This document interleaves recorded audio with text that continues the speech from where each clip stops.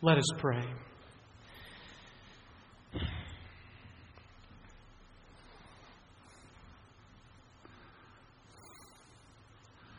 O Christ, our hope in life and death, help us, O Lord, to follow your command and to journey into the wilderness. Help us, O Lord, when we find ourselves weary and tired and thirsty and hungry. Help us, O Lord, strengthen our faith, that we might fix our eyes upon you, that we might desire you and want you and love you. Help us, O Lord, to realize the wonderful wisdom of God that can only be seen in the wilderness, the rock of our salvation. And so may the words of my mouth, may the meditation of our hearts be acceptable, O Lord, our strength and our Redeemer. Amen. You may be seated. Our passage today is the first 7 verses of the 17th chapter of the book of Exodus. And it's filled with relevance and significance, profound signs and symbols and names. You see, our passage this morning is the 3rd time in which the Israelites grumble and quarrel because of lack of physical provision. We see this in chapter 15, and chapter 16, and chapter 17. And if you've been following along our Bible reading plan, our lectionary, then you have read these chapters this week. And I'm sure that you recognize what I'm about to say. But let me review. First, in chapter 15, after the Lord's miraculous sweetening of the bitter waters of Marah, we learn that if the people would diligently listen to the Lord, He would graciously care and heal them. He would graciously care for them and heal them. And in chapter 16, when the Lord miraculously provides heavenly manna, we learn that if the people would gather the Lord's provision, He will satisfy and strengthen and show them His blessed pattern of work and rest, which would be fully revealed in Mount Sinai. And in chapter 17, our passage today, when the Lord miraculously provides for Israel the water that flows from the rock, we learn that the condition of their salvation concerns more with El Shaddai than with them. You see, Moses is a messianic type. If Moses is to pass on before this people with some of the elders and with his staff, which is a symbol of God's presence and power and an instrument of His judgment in delivering Israel, then the Lord will stand before him on the rock. You see, there's great symbolism and meaning and significance in this passage. You see, we have come this week, as we've been journeying through Exodus, we have come to the climactic event this morning. We learn that Israel's testing in the wilderness is not for her to complete. It's for her to realize. And that's what we learn in the wilderness. We realize the wonderful wisdom of God. And this is why we must stay in the story. Yes, we must stay in the story so that we see more vividly the practical wisdom of how the Lord strengthens our faith and our trust in Him. But also that we may see the comfort, right? The comfort of our Lord, who He is, and what He would accomplish as Israel's substitute. He's not only our peace, but He is our provision. And so what are the lessons that we ought to learn from this passage? If we are to travel through this wilderness, what should we learn? So if you have your Bibles or your service booklets, I ask that you turn to our Exodus passage, Exodus chapter 17. And so the first lesson that we ought to learn is that the Lord commands us to go into the wilderness.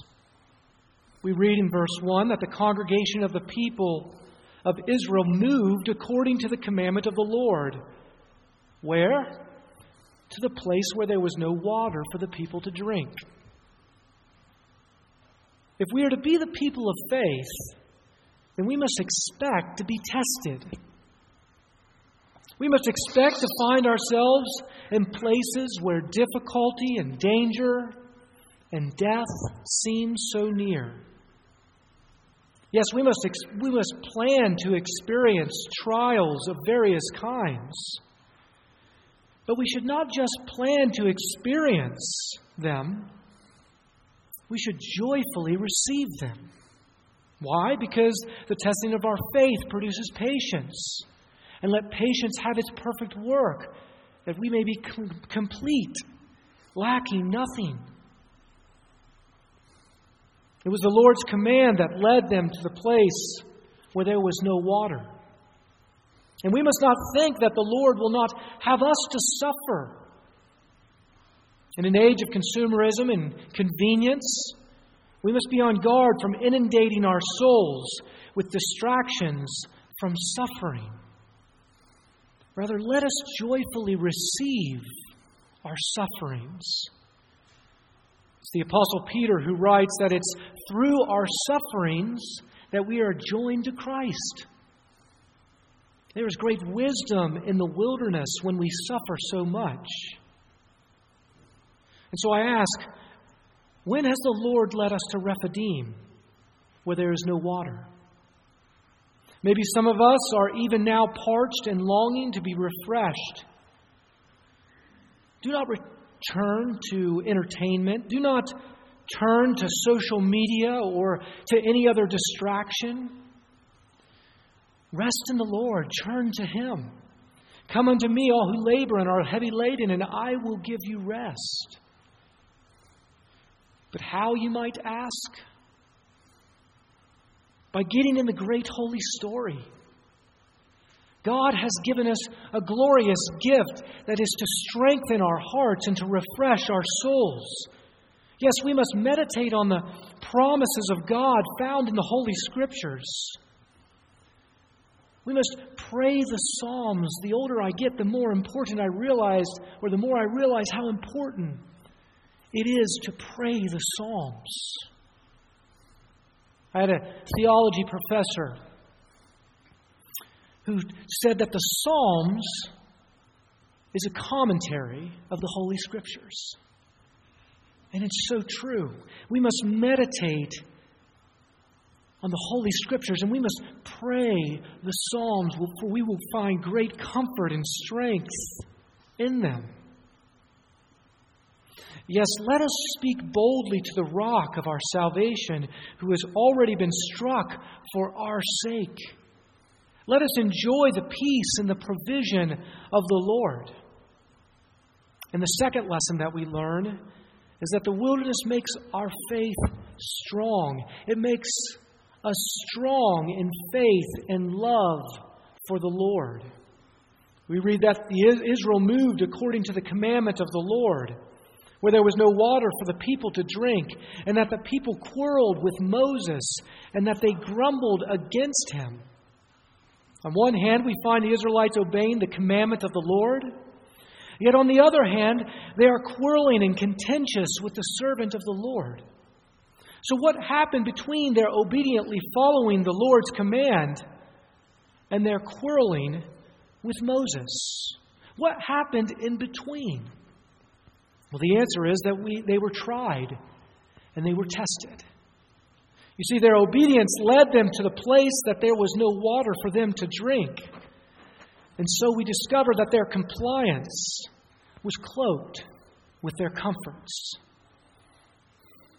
The moment that they are stripped from their comforts and their cravings are no longer satisfied, we find their faith and their love exposed. We discover that they are missing the mark, that they don't really love the Lord, that they don't really believe in Him.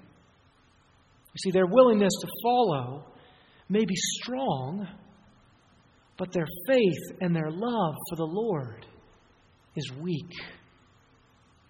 They're following the Lord for the wrong reasons. They're following Him with their bellies, not with their hearts. They love Him for what they can get, not for who He is. If we are to follow the Lord, then we must go through the wilderness. It's unavoidable. Israel was not exempt from being tested, and neither was Christ. The wilderness is the anvil of transformation.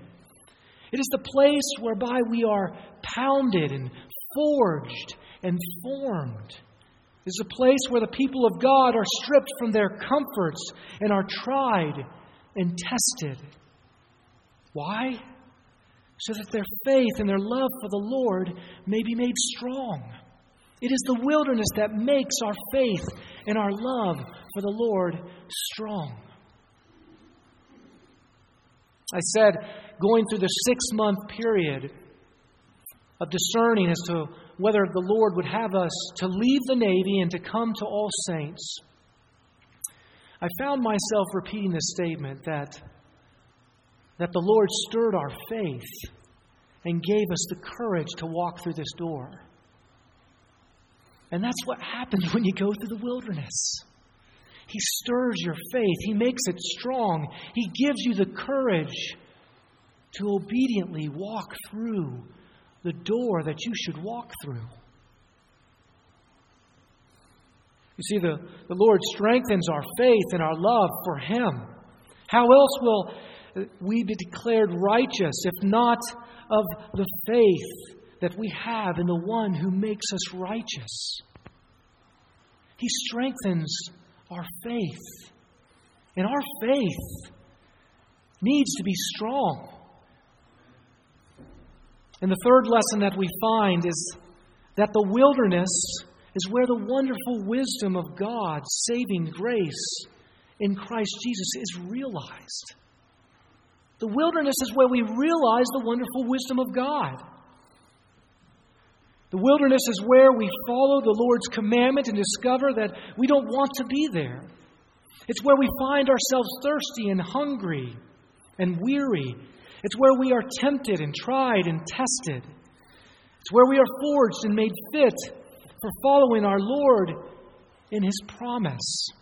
Yes, the wilderness is where we realize the wonderful wisdom of God's saving grace in Christ Jesus. And this is what we see in this passage. You see, the scene that stands before us is that of a stark contrast between Moses, a messianic symbol, and the quarreling and the grumbling Israelites, a symbol of us. You see, the people of Israel, they grumble and complain and quarrel and demand and accuse. They demand that Moses give them water to drink in verse 2. They act as if Moses is to serve their whims and their wills. They behave as if they believe that He is their Savior. You see, their attention is not on the Lord, and neither is it really on Moses. It's on the devices and the desires of their own hearts. And as a result, they make an idol and an obstacle out of Moses. How else will they hear those loving words, "Enter in, my good and faithful servant," if they are not strengthened in their faith to love and to serve the Lord? You see, we must be tempted and tested that we might be welcomed into the gates of the everlasting Father's home. You see, and when Moses did not give them what they wanted, their frustration escalates to contempt. In verse 3, we are told that they grumbled against Moses and said, "Why did you bring us out of Egypt to kill us and our children and our livestock with thirst?" As far as they are concerned, they're going to die or thirst, and they're not going to do it before they kill Moses. After all, Moses cries out in verse 4 for the Lord to help him because they are ready to stone him. You see, the grumbling and the quarreling of Israelites are like us. They are weak and contemptuous complainers. They easily forget the wonderful works of God and how He delivers them from the Egyptians, how He parted the Red Sea, how He rained down bread from heaven. But then we see Moses, don't we? We see how he inquires of the people, how he directs them to repent and to believe.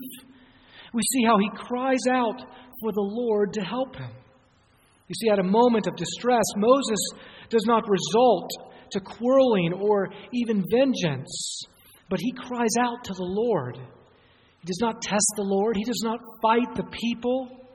Notice how Moses responds to their demand in verse 2.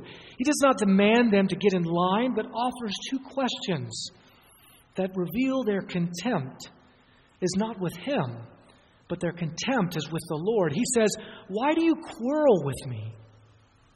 Why do you test the Lord?" And later on we learn that he names this place Massah and Meribah because they tested and quarreled. You see, why do you quarrel with me? Why do you test the Lord? In other words, he's saying that I am not your servant, but I am the servant of the Lord. I'm not the one who can save you. You're fighting with the Lord, not with me. Why do you test the Lord? Have you no fear? Later in verse 7, we learn what the substance of their testing is. They were testing whether or not the Lord was among them. You see, their contempt is with the Lord because they had followed Him and found themselves in a place that they did not want to be. This is what it feels like to be wandering in the wilderness. And so let us be on guard from feelings of anxiety and fear that gripped us and churn us into ourselves, that distract us from the Lord, that drive us to fight the wrong people. They will cause us to suffer unnecessary pain and loss. Beware of anxiety and fear, for they will creep into our hearts and they will make us to test the Lord. We would do well to remember that the Lord is testing us because He loves us and is saving us. That is why He's testing us. That's why we're in the wilderness, suffering and thirsty and hungry and weary, because He's drawing us closer. He's revealing His wonderful wisdom. He's saving us. You see, like the Israelites, our faith is weak, but because He is testing us, He is making us strong. And notice how Moses cries out to the Lord in verse 4. He says, "What shall I do with this people? They are almost ready to stone me." When the grumbling and quarreling Israelites provide an example of those who suffer distress and serve themselves, Moses provides an example of suffering distress and serving God faithfully. Instead of calling upon God to vindicate him, instead of forming an army to arrest and destroy them, instead of raising his staff to show them that God's power is with him, Moses cries out to God in contempt, not in contempt toward them, but in humble service to the Lord. He's the servant of their redemption. He's the foreshadowing of Christ himself. He is vexed. He is troubled. He is aware that his life is in their hands, but he is faithfully serving the Lord.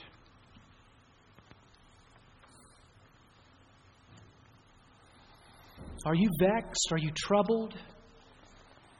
Do you find yourself filled with anxiety? Do you feel as if your life might be seized at any moment? Rest in the Lord. Pray that collect that we just prayed earlier. Our hearts are restless until they rest in you. Rest in the Lord, and you will find strength. Come unto me, all who are weary and heavy laden, and I will give you rest. Yes, when we rest in the Lord, when we cry out to Him for help, He gives us the wonderful wisdom of God, our salvation. Notice how Moses shows dimly what Christ shows vividly. He's the one who passes on before Israel with his servants and his symbols of divine power and presence and judgment. He passes Israel by not to leave her in the dust. No, he passes her by to lead her to the rock. He takes with himself the elders as the Lord tells him to, but the Israelites stay behind. But what power that inspires for the Israelites when they see him boldly and strongly walking by with his shoulders back, his head held high, and those elders walking behind him. And those elders come back, can you only imagine their faces after seeing the miraculous miracle? When that water gushes forth from that rock and they come back to those Israelites, and then suddenly the army of God is united. They are made strong. They are moving forward in obedience to the Lord's command. They're not just following in compliance. No, they are walking in faith and love for Him. You see what the Lord does when we come together and we walk side by side. We see the gospel together, and we strengthen those who are left behind. And this is what the Lord does.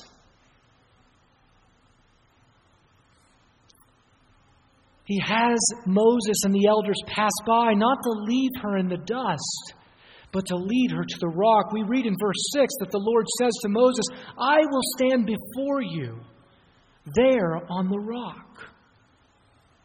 You see, the Israelites thought that they were wanting water to refresh them. But they discovered that it is only the rock that will refresh them. And this is what happens in the wilderness. We are made wise. Yes, He passes on before the people and He strikes the rock. In other words, God, through His Son, would strike not His chosen people, but would strike Himself. You see, Moses is that messianic symbol. He is an image of the foreshadowing Christ who is to come, who would be struck by the very judgment of God for our sake. And this is why the Apostle Paul says to the Corinthians, "And all ate the same spiritual food, and all drank the same spiritual drink. For they drank from the spiritual rock that followed them, and the rock was Christ." You see, Paul is referring to God providing Israel with bread from heaven in Exodus 16. And he's referring to God providing water from the rock here in Exodus 17. This word rock is a common Old Testament name for God. We see it in Deuteronomy 32. And it appears at both the beginning and near the end of their wilderness wanderings in Exodus 17 and Numbers 20. And when the Lord had delivered David from Saul and his enemies, David said, "The Lord is my rock and my fortress, my deliverer." And in the New Testament, we get this memorable passage from Christ Himself when He says, "Upon this rock I will build my church." You see, our Lord is speaking of Himself.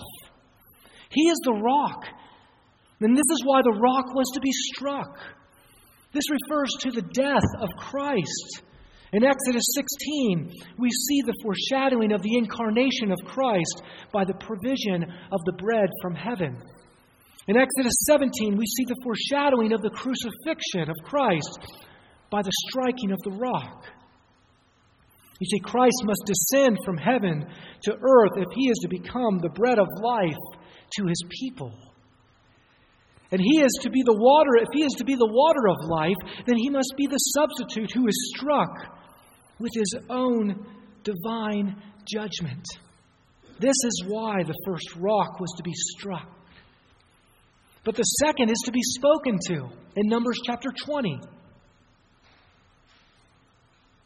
The second rock is an elevated rock. It's the Hebrew word that means an elevated rock. You see, it's the rock that is not to be struck. That has already been foreshadowed. The second rock is a triumphant rock. It's the triumphant rock of Christ. Moses need only to speak to this rock. Yes, the substitute has suffered divine judgment and has been raised and ascended to the right hand of God the Father, where He is interceding on our behalf. Church, we need only to speak to Him. We need only to rest in Him, to meditate on Him, to speak to Him. For there is therefore no condemnation for those who are in Christ Jesus. He has broken down the dividing wall of hostility, and He has brought peace. We can come to Him with boldness and confidence. He is not only our peace, but He is our provision. We need only to speak to Him, to rest in Him. You see, the wilderness may be woeful. The wilderness may be wearisome, but it's where we realize the wonderful wisdom of God's saving grace in Christ Jesus. Many moons ago, I heard this poem. Not grace to bar what not is bliss, nor flights from all distress than this. The grace that orders our troubling pain is there in darkness and there to sustain. Church, may we grasp that our Lord tests us by giving us woeful wilderness experiences. May we grasp the meaning and the insight in these woeful wilderness experiences. But you see, He tests us in His goodness and mercy. He does this not that we may pass His test by ourselves. No, He does this that we may realize that He has completed it by His work. Amen.